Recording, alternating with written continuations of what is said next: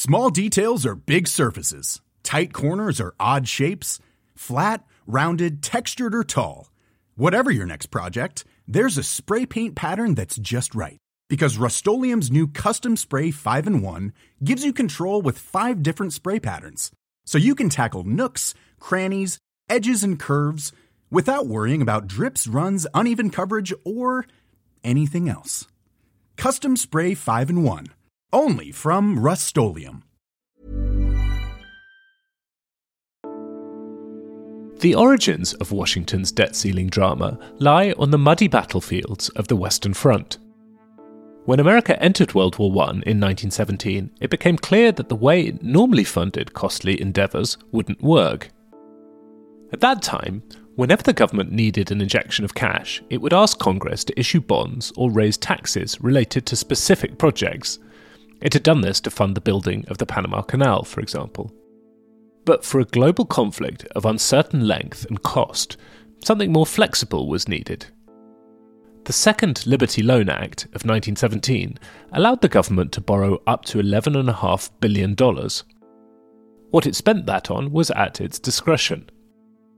It was the first time Congress had issued a limit on federal borrowing, though the aim was actually to make it easier for the government to spend money. That's not how Washington works now. Politicians have been waging their battle to raise the debt ceiling, which comes around roughly every other year.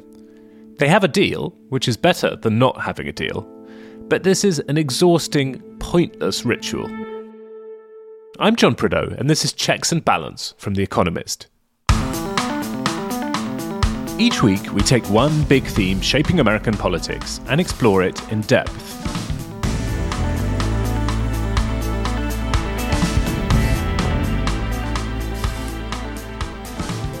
Today, why does America have this daft system, and what difference does it make?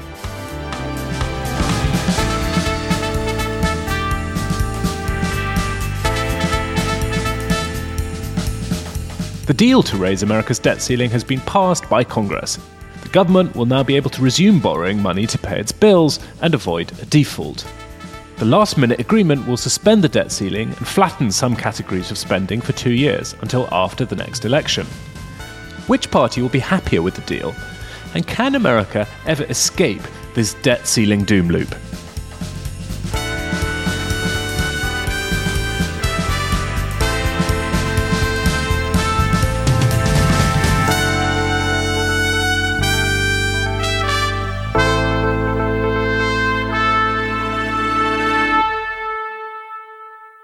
On this podcast, we occasionally give the impression that members of Congress are a useless bunch incapable of coming together and legislating in a bipartisan fashion.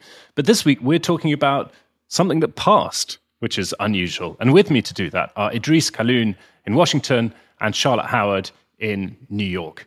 Charlotte, what's going on in New York? It is a scorcher in New York. We're recording this very early on Friday morning, and I, for some reason, thought it was a good idea to run to the office. But I had 2 separate garbage men give me running tips as I was on my way up 6th Avenue, which was completely deserted otherwise, on my pace and my stride. And I like the idea of New York's garbage men as the unofficial track and field coaches of the city.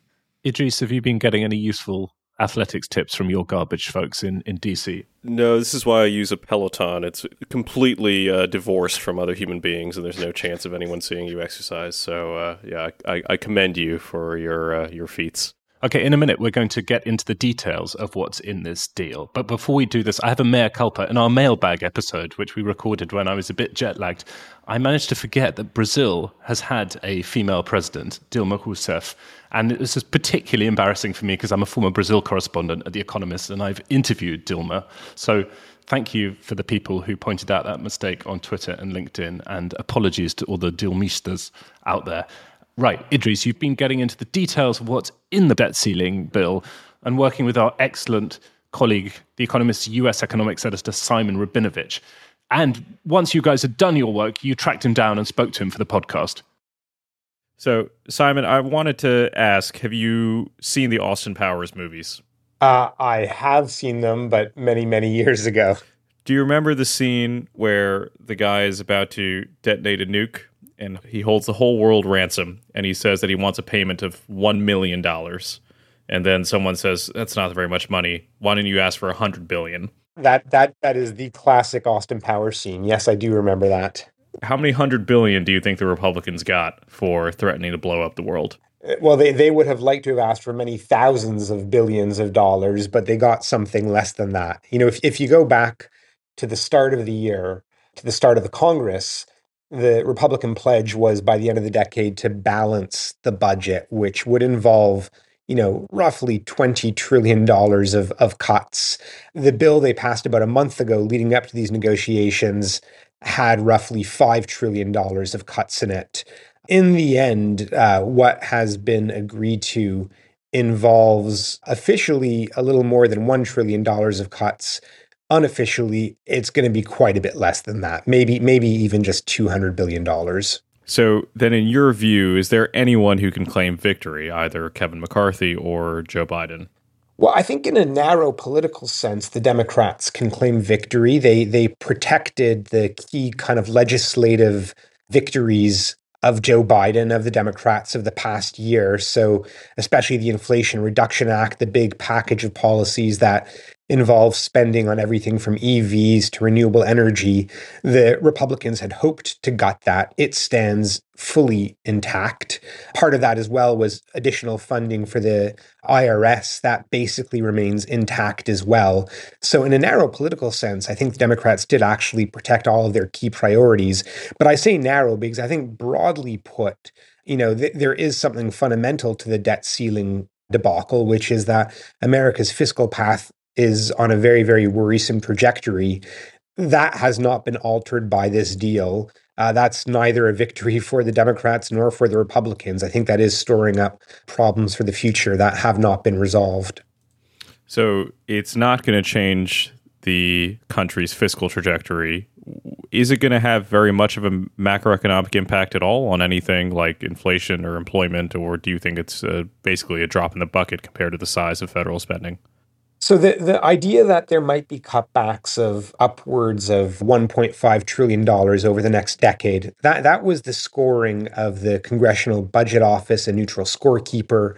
You know, when you're talking about cuts of more than $1 trillion, that sounds pretty big, but you got to bear in mind that number one, that's over the course of a decade. That's not in 1 year. Number two, annually, the federal government is spending something close to the order of $10 trillion a year. And number three, the CBO score is most definitely an overstatement. What it's looking at is the projected cuts over the decade, but in fact, the debt ceiling only involves enforced cuts for the next 2 years, after which all of the restraint is basically voluntary. And as we know, the Congress and voluntary restraint don't really go together. So when you look at just what actually is going to be delivered, you know, you work out that there's probably going to be cutbacks of about $200 billion over the next 2 years. The macroeconomic impact, the best estimates are that will shave maybe 1/10 or 2/10 off GDP growth over the next year or two. That might push the unemployment rate up by 0.1 percentage points, bearing in mind, of course, that the unemployment rate right now is 3.4%, a 5-decade low. It's negligible impacts on growth, on inflation, on unemployment, on the overall fiscal picture. You know, in 2011, when I think America came closest to defaulting over a very similar debate when Barack Obama was president, one credit ratings agency did downgrade the AAA rating of America's credit. I don't think we got nearly as close this time, but there was a lot of attention to the fact that even getting that close meant that America faced higher borrowing costs. Do you think that anything like that is going to happen now, or do you think that markets have just adjusted to this slightly insane biannual occurrence? So the higher borrowing costs in 2011, you know, people have talked about that. It's actually relatively modest if you look at it kind of in the grand sweep of public finances in America. Estimates are that the additional financing burden for America was maybe $1 or $2 billion. Well, against a federal budget that runs into the $5 trillion, a couple of extra billion here or there is even less than a rounding error. Now, there is the possibility that there might be an additional downgrade. It's not happened yet, but Fitch has warned that it is still possible. But no, I think you're right. I think the market has adjusted to the insanity, and I think Washington, D.C.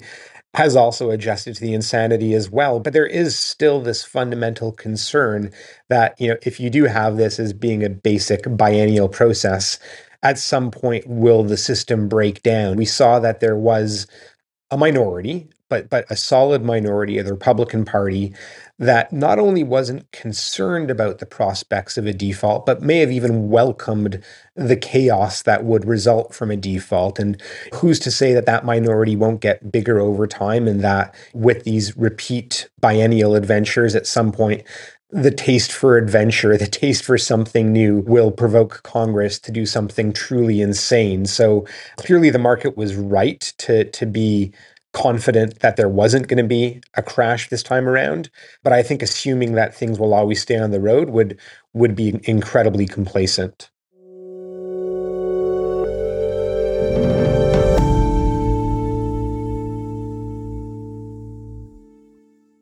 Charlotte, there are lots of interesting details in this debt ceiling deal, which we'll get into. But before we get there, let's answer the Washington, D.C. question, which is who did well in this negotiation? Did Biden's White House do well? Did Kevin McCarthy do well? Did they both do well? That's an acceptable answer as well. What's your view on that?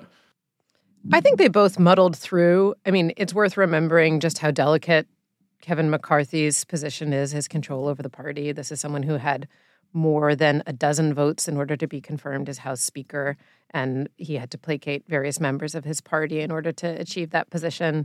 Biden is in really a no-win situation, in my view. I'm curious in Idris's opinion of this, but either he could have been more firm, which maybe would have had a better outcome for him, and he seems tough, but also carried really high risks. There are members of his caucus who will see him as having been too lenient on different measures. And then there was one thing that was included in the deal that is noteworthy. There was a pipeline that was approved as part of a broader change for improving and speeding up the process for completing environmental reviews of new projects. But there's a pipeline that was approved that passes through West Virginia. That is good news for Joe Manchin and a sign of how Democrats actually do want to bolster his prospects going into re-election. I think it's notable in this deal the extent to which it just is very modest. I mean, JP Morgan estimates that it would lower federal spending by 0.2% of GDP next year. In the Obama 2011 deal, it was 0.7%, so this is less than a third of that. And then I was struck by the cuts that are agreed to. Some of them are substantive cuts, but then there are also cuts that are only cuts in political terms. So there's $21.4 billion in cuts for the IRS. The IRS had hoped to use some of this budget to boost tax enforcement. So that cut actually raises government deficits, according to the Congressional Budget Office. And then the work requirement says that able-bodied adults, to get food aid, they should be required to work if they're up to age 54, which is up from 49. But then it also eliminates work requirements for vets, homeless people, young people who had been in foster care. And the result of that is it increases federal spending. So I think it's worth underscoring the degree to which this is a deal that is both modest and it contains elements that don't entirely advance their stated goal. Idris, how about you? I know you had some off-the-record conversations with folks in the White House before the deal was done. What's your view on how smartly they played their hand and how Kevin McCarthy played his? I think the White House's initial position that it would refuse to negotiate over anything other than a completely clean debt ceiling increase to have been a mistake. I thought that put them in a weak position. But in the end, I think that they can claim credibly that they defended all of their priorities from what the Republicans wanted to do. The Republicans wanted initially to defund all of the clean energy subsidies that were passed as part of the Inflation Reduction Act. That didn't happen. They wanted to eliminate the possibility of student debt relief, which hasn't happened, or student debt payments. I don't know if I'd call it relief. So I think that in the end, Joe Biden escapes with his legislative legacy intact. The Republicans come away with some face-saving spending cuts. As Simon pointed out, they're going to be less than they appear. And there are also, I've been reading about these sort of side agreements between Kevin McCarthy and Joe Biden that didn't appear in legislative text that I think will emaciate the effect of the deal even further. But we won't know exactly what that meant until we see it in practice. So, Charlotte, there's a lot of detail in this deal, and there are a lot of details that Idris says we don't yet know. But overall, big picture, not a huge amount changes, right, on this important question of America's debt dynamics. I mean, I was really struck in the piece that Simon and Idris wrote this week in The Economist that federal debt held by investors at home and abroad has reached about 93% of GDP now, which is about triple the level it was on the eve of the global financial crisis of 2007 to 2009. I mean, that is a huge increase. America has really big fiscal challenges, not just in the very long term, but in the future in a way that feels increasingly urgent. So we had an episode on entitlements recently that explored this in depth, and I'd encourage listeners to go back and hear that. But there are challenges for Social Security. There are challenges for Medicare. These are the really big programs for retirees that kick in after 65. And the government needs to deal with these in substantive ways if it wants to keep on providing these services that members of both political parties are very loath to do away with. Kevin McCarthy, in trying to underscore that he does take the long-term fiscal challenges seriously, will set up a bipartisan commission to outline other budget cuts to try to bring the federal deficit under control. It's just such classic Washington. I mean, I feel like all bipartisan commissions, it's like seeing a fire in one room and then filling a glass of water and putting it in a different room and hoping for the best. It's just a very weird process for dealing with major problems. But Idris, do you put any faith in the idea that the bipartisan commission could come up with an idea that would be sensible, and then if that idea were sensible, that it would be advanced in Washington? I'm more hopeful than maybe you are. Generally, commissions don't go anywhere. You're right about that. There have been ones that have. I mean, the Greenspan Commission in the 1980s was the one that made the last big changes to entitlements. Obviously, that was a different time. I mean, nowadays, people are so polarized that maybe they wouldn't agree on anything, but I don't think it hurts to try and figure something out. Trying to negotiate with a nuclear bomb about to detonate, which is basically what the system we have now, isn't ideal for the kinds of changes to entitlement programs you would need. I'm generally in favor of legislators doing more substantive work and less backbenching, voting on things they haven't read, and especially less fundraising. So anything that's closer to real thinking about what the problems of the world are, I'm in favor of. This is an outbreak of Idris optimism. I love it. I'm going to underline that and move on quickly before you change your mind. Okay, we'll go back to another debt ceiling wrangle in a moment to look at the origin story of what went down in Washington this week. But first, the usual reminder, we'd love it if you'd take out a subscription to The Economist. If you're not already a subscriber, then we have a special offer for you, a free 30-day digital subscription, so you can give it a try if you like. Go to economist.com/podcast offer to access that. Charlotte and Idris, if folks listening to this who are not subscribers do take out a subscription, what do you think they'll particularly enjoy from the past week or so's coverage? We have a cover this week about the effect of falling fertility and its knock-on consequences. And I think this is something that we often think about in the context of individual countries, so people will be familiar with an aging population in Japan, for instance, or Russia's demographic problem. But we think about this in really global terms. And I also happen to love the cover image, which is quite amusing. So I would direct everyone to our leader and briefing on that. I thought Becca Jackson, our colleague in D.C., who's going to be covering the South for us, wrote an excellent piece about the parallel conservative economy and the crop of companies that are out there in case you want to make sure that your wireless network is appropriately right-wing, or your coffee, or your dating app. It's a delightful read. That is a really nice piece. It also contained a potted history of previous attempts by groups to create their own sort of parallel economies within the US, including a detail about a lesbian collective in the 1970s who tried to create a kind of circular economy with no men in it. So it's just a great piece. Go read it. Once again, go to economist.com/podcast offer for a free 30-day trial subscription.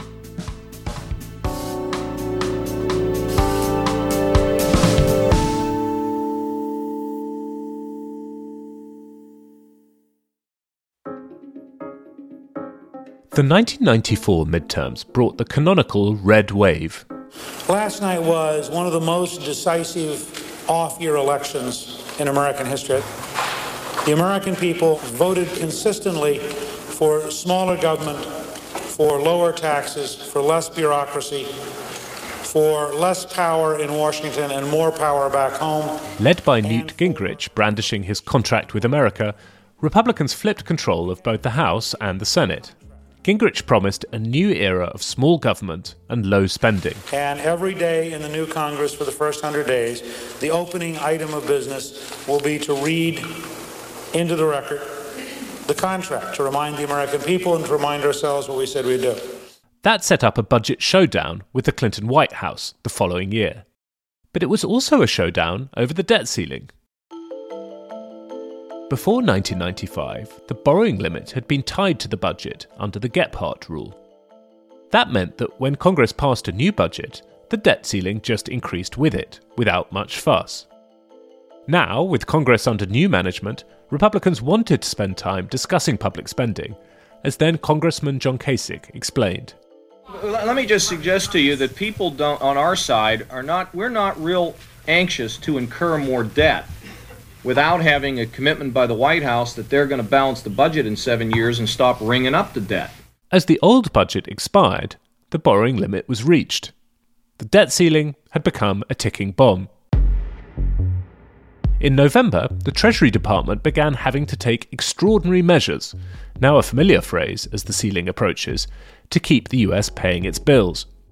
It borrowed money from employee pension funds, the federal government's version of leaving an IOU in a child's piggy bank. This meeting of the Rules Committee will come to order. Today we are here to consider a short-term debt limit extension. Congress passed a bill that would have raised the debt ceiling enough to last for a month or so, but which also tried to stop Treasury from using those extraordinary measures. Representative Gerald Solomon laid out the aim of the bill. As we all know, the federal government has run up huge deficits over the years. It's about $4.9 trillion now, and this measure before us will increase the ability of the federal government to borrow at a higher deficit. Good morning. Today I am vetoing H.R. 2586, which the congressional leadership sent to me last night. It would allow the United States to pay its debts for another month, but only at a price too high for the American people to pay. Clinton refused to sign it. The clash over the debt ceiling and the budget dragged on. The government shut down twice that winter. But eventually, in the face of dismal polling, Republicans backed down and passed a budget in January. But Congress still didn't raise the debt ceiling. The borrowing limit and budget were now well and truly separated. Treasury found some even more extraordinary measures to take. At the end of March, just as the X-date was drawing close, Congress passed a bill raising the debt ceiling. Congresswoman Barbara Kennelly celebrated on the House floor. It's a good day for the full faith and credit of the United States. We are raising the debt limit. We should have done it 5 months ago, but we're doing it today, and I am pleased that that is happening. Republicans seem to lose that bout over the budget and the debt ceiling.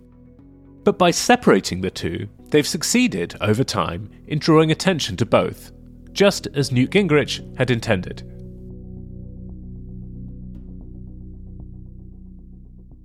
So, Idris, as I mentioned in the introduction, the debt ceiling dates from the First World War and Congress's desire to help the federal government fund that war. And then, up until 1994, there are a few, debt ceiling run-ins between the president and Congress. There's a famous one in 1953 with President Eisenhower. But broadly speaking, the debt ceiling gets raised without too much fuss until 1994 and the Gingrich Revolution, right? Yeah, the fussiness has increased over time. So, since 1983, there have been 48 times, I guess 49 now, where Congress has passed a measure to increase the debt limit. The Gephardt rule that we were just talking about made that a little bit more automatic, but now it is less automatic and therefore fraught. It's become the only leverage point, oftentimes in divided government, which forces a deal. And, it's a kind of unhealthy way of doing so. I mean, this deal in particular, the one that we're talking about now, which is a fairly modest one, is something that could just as well have come out of a normal budgetary negotiation process, in which the end result of non-agreement is, a government shutdown, which is, not great, but not calamitous, like meeting the debt ceiling would have been. America's quite exceptional in this way. Not only is it the biggest economy and the most important economy to the world, it's one of the few that has anything like this mechanism. Kenya has a debt limit that I think that they use. I haven't paid much attention, but I don't think that it provokes the kind of angst that the American one does. And then the Danish also have a debt limit of 2 trillion kroner, which they are, I think, about a fourth of the way up to. So, it doesn't really affect Danish politics all that much either. I think that there's a risk of thinking that now this is resolved, it's yet another example of political theater and Washington's dysfunction, but it doesn't have that much of an effect. And I do think that that's a bit too complacent. And this is problematic, right, for two main reasons, I think.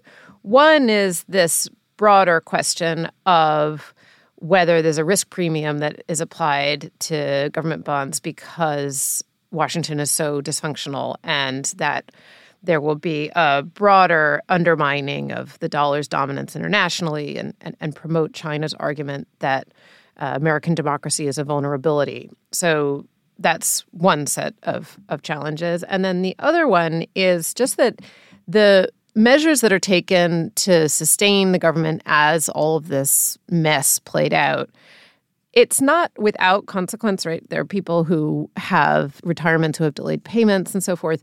But then there are also broader consequences as you try to replenish, for example, the Treasury general account. So Morgan Stanley was writing about this last week, that the amount in that account was drained below $50 billion, and there's going to be a real surge of T-bills, of Treasury bills that are issued in order to replenish it.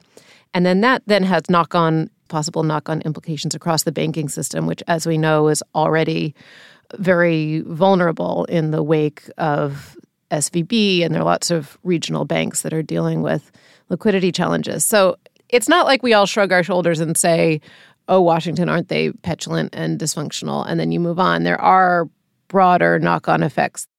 Idris, I think all of us, despite our sort of concerns about America's debt, think that the debt ceiling is just a really silly thing, right? And Congress should get rid of it. It doesn't work in the way that it's supposed to, or at least Gingrich thought it would, to try and set up a serious conversation about debt reduction or deficit reduction.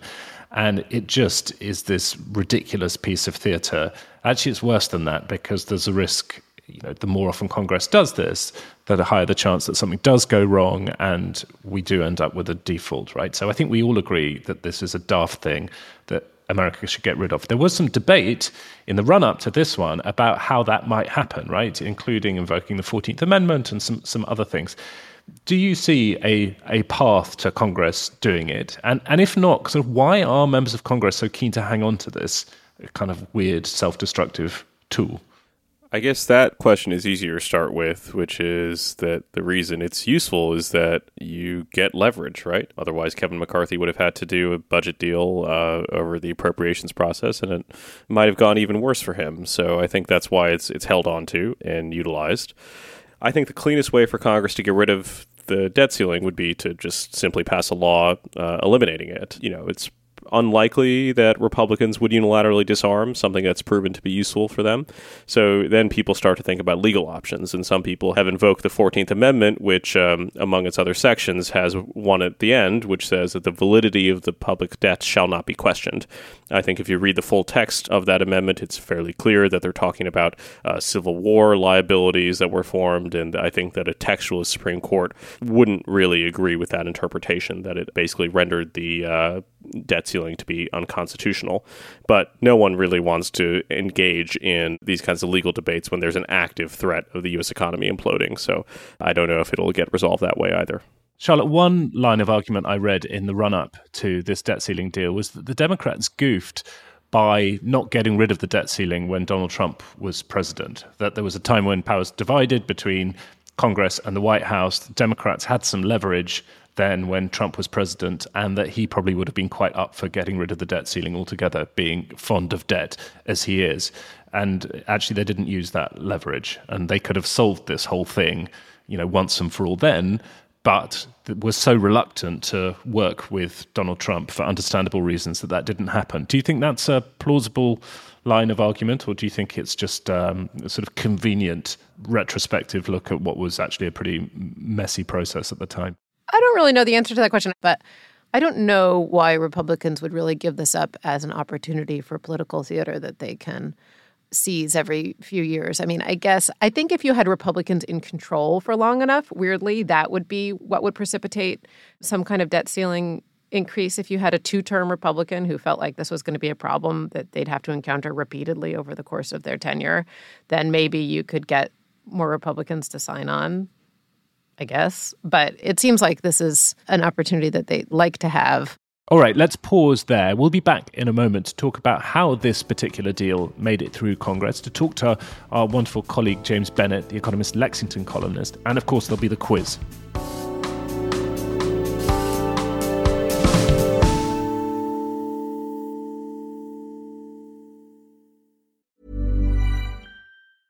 Ready to pop the question? The jewelers at BlueNile.com have got sparkle down to a science with beautiful lab-grown diamonds worthy of your most brilliant moments. Their lab-grown diamonds are independently graded and guaranteed identical to natural diamonds, and they're ready to ship to your door. Go to BlueNile.com and use promo code LISTEN to get $50 off your purchase of $500 or more. That's code LISTEN at BlueNile.com for $50 off. BlueNile.com, code LISTEN.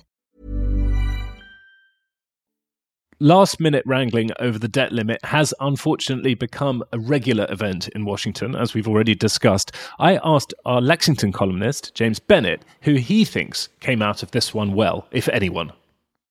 I think in the end, Joe Biden did play this well. I think he handled the negotiation well and came out with a result that, on balance, is pretty good for him. He obviously had to back off his initial position, which was that Congress should give him a clean bill that simply raised the debt ceiling without making any other demands. That's a victory for the House Speaker, Kevin McCarthy. Both of them, I think, come out of this looking stronger. Kevin McCarthy looks more in control of his caucus than people believed he was. He looks, to my mind, significantly less of a dope than he'd been treated in a lot of the political coverage. He's managed his own politics quite well. But, John, that is so grating on the curve. Like, to call this a success of any sort is basically to grade it against the incredible stupidity of our politics. By any absolute standard of good governance, this is a tremendous failure, I think. We focus, I think rightly, a lot on partisanship in Congress, to the degree that when something bipartisan happens, like the debt ceiling deal passes with a lot of support from Democrats and a good chunk of the Republican caucus as well, it's kind of a shock. It's an exception to the norm, right? Do you see any other areas where it's possible for the House to come together in this sort of bipartisan way beyond trivial things like the renaming of post offices? Yeah, if I could just say quickly, you're right. It is a bipartisan triumph in a sense to get this done. And so I hate to sound so negative about it, but again, there's just so much make-believe involved in this particular deal that when you think about the needs of the country, it's hard to applaud as loudly as one might like to in a situation where you actually see bipartisan progress like this made. Other areas, I think the big areas where there is potential still for bipartisan action remain Silicon Valley, something around privacy protection, even social media regulation. And then similarly, China, the bipartisan committee that's looking at U.S.-China relations, seems to be one of the more highly functioning congressional committees right now. So I think those are two areas where we can see some progress. And I do think maybe one outcome of this process will be a better relationship between Kevin McCarthy and Joe Biden. They might have created a basis for some trust going forward. It's possible. Because in some ways, there's less that divides the Democratic and the Republican Party than used to be the case, right, on pure policy, in the sense that, the Republican Party is no longer keen on large-scale entitlement reforms in the way that it was pre-Trump.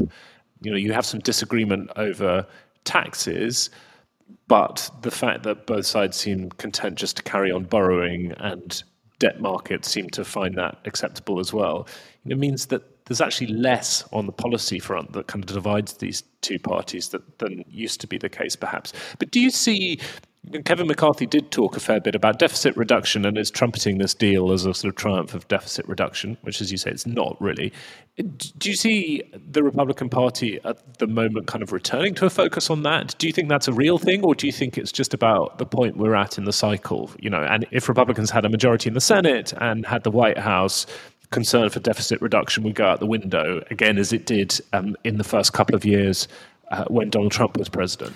Well, I think the latter. I think this is what happens when a Democrat is in the White House and the Republicans control one house of Congress.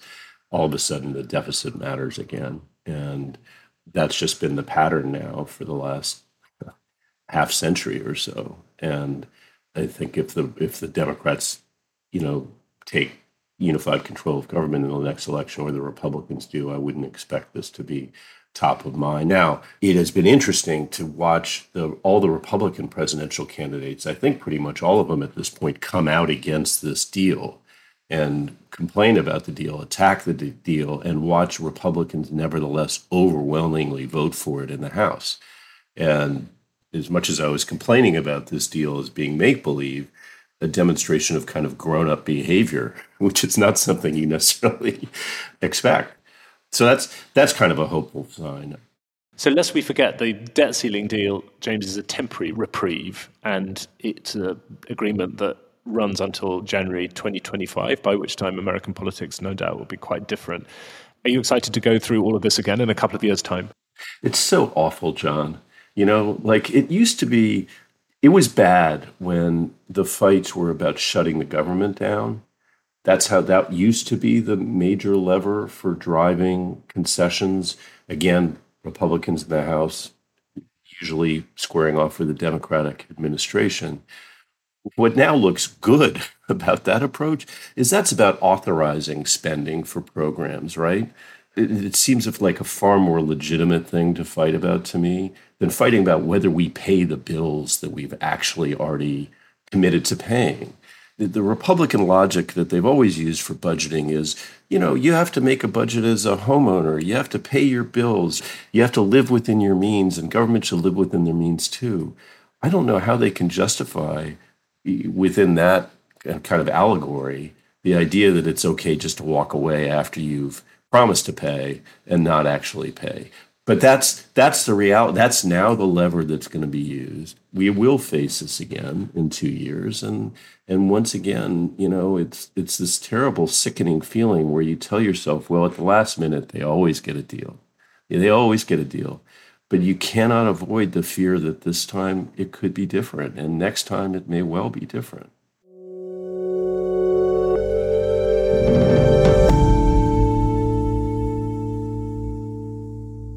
So, Charlotte, as James ended up by saying there, we're going to face this again in 2 years' time. And what's so frustrating is Congress really needs to take a hard look at federal spending and revenue. And in theory, the debt ceiling would be a forcing mechanism to do that. And yet it's just not. Yeah, I think that's right. And I'm struck by the gap between how much people pay attention to this and how much it does actually matter. So if they were to default, that would have really mattered. But even if they didn't, this whole fight undermines faith in the American system. And then it just matters, because if you have a big fight and it doesn't yield anything beyond skating past a very short-term problem. I was really struck by a figure in Idris's piece that interest payments, that the American government will spend more on interest payments by the end of this decade than it will on defense. That's a crazy, crazy figure. And yet you have a reality in which 49% of the American public who are paying little attention to the fight over the debt ceiling, and another quarter of Americans paying absolutely no attention. So basically 75% of America doesn't care and isn't paying attention to this. And so it's not particularly surprising to me that there are people on the Republican side who are running for president who don't want to emphasize the debt ceiling in their campaigns and don't want to be bolstering Kevin McCarthy on this in particular. It's just not something that I think really plays well broadly on either side with the American electorate, but it is nevertheless a really substantive problem. And Idris, how we end up here is that Republicans win power and cut taxes, because that's what they like to do. We saw that when Donald Trump was president and when Republicans had Congress. Then Democrats come in, and they actually don't particularly like raising taxes. So Joe Biden infamously promised not to raise taxes on anyone earning less than $400,000 a year, which is a crazy high number. And they want lots of new spending programs, the Inflation Reduction Act, other things. And so you run that again and again over enough cycles and you increase spending and reduce revenue and you end up with debt to GDP where it is now. Yeah, right now it's just about equal to the size of the U.S. economy. It's on the trajectory to keep increasing because entitlement spending is going to increase over time. There isn't very much fiscal discipline at the moment. And the concerning part about that is that America's had a ramp up in spending despite the fact that it's not presently at war. The economy hasn't hit a recession, and you want enough slack left over to do a Keynesian-style demand subsidy. And, you have to be able to do that without net interest increasing as large as it is. I think America has benefited from not only its underlying economic strength, which Simon wrote about in his excellent cover a few weeks ago, but also the fact that America has the dollar as the world's reserve currency has let it get away with not only antics like the debt ceiling, but this fiscal trajectory as well. You might remember, if you blinked, you might have missed it, Liz Truss's premiership, which ended basically when she put out a fiscal plan that didn't make any sense and the bond markets revolted. Sorry to break it, but Britain's a slightly declining economic power, and so that kind of thing doesn't work. Whereas in America, I think there's a little bit more of an ability to get away with some of this stuff. Yes, your comments about Britain are entirely fair, Idris, though to defend my country, I'll point out that the current debt ceiling deal expires in January 2025, so we'll be having this conversation all over again with our listeners in January 2025, and the first 100 days of the next presidency is going to be consumed with dealing with the breakdown of the latest debt ceiling deal. So we look forward to that. Okay, in the meantime, let's go quizzing. I have a quiz for you this week about Kenya's debt ceiling. No, I don't really. It's about something more relevant to America. Question 1. We talked a little earlier about the theory that the 14th Amendment could be used to get rid of the debt ceiling, which Idris poured cold water on. So my question for you is, when was the 14th Amendment added to the Constitution? Post-Civil War, obviously, but what year, please? I think it was 1867. That sounds specific and correct. That was specific and very close, but 1 year out. It was ratified in 1868, so the states agreed to it then. It passed Congress 2 years earlier in 1866, just closer to the end of the Civil War. Along with the 13th and 15th Amendment, it's better known for extending rights to African Americans at the end of the Civil War. I just wanted to give you the midpoint to spare you the 2 dates. Oh, yeah, of course, obviously. You're splitting the difference. That was very good. Thank you. That was really kind. Question 2. The most recent amendment to the Constitution was the 27th Amendment. When was this ratified and what does it do? I think that was the one in the 1990s that prevented Congress from increasing its own pay during its own session. That's very good. That sounds extremely likely. Again, my participation in this quiz is just judging Idris's answers based on whether they sound reasonable. And I think that does. That one sounds reasonable. That passes the Charlotte test. It is indeed a reasonable and correct answer. The 27th was ratified in 1992, and it stopped members of Congress from giving themselves pay rises in the lame duck session, essentially. This was an amendment that was actually first proposed along with what would become the Bill of Rights in the 1780s, but it took over 200 years for enough states to ratify it. As we've talked about on the pod before, amendments to the Constitution used to be more frequent before parties polarized along ideological lines, and it became extremely hard to get big enough majorities to change the Constitution, which is a bit of a problem. Okay, well, that's it for this week. Thank you, Charlotte. Thank you, Idris. Thank you. Thank you. This episode was produced by Stevie Hertz and Harriet Noble. Nico Rofast is our sound engineer. If you like the podcast, then please do let people know and leave us a rating and a review. That makes it possible for more people to find Checks and Balance and start listening to it. You can explore our whole archive in one place if you'd like to do that at economist.com/checkspod. And you can get in touch with us via email. The address is podcasts@economist.com. In the meantime, thanks very much for listening. Stay safe and stay sane. We'll have more Checks and Balance for you next week.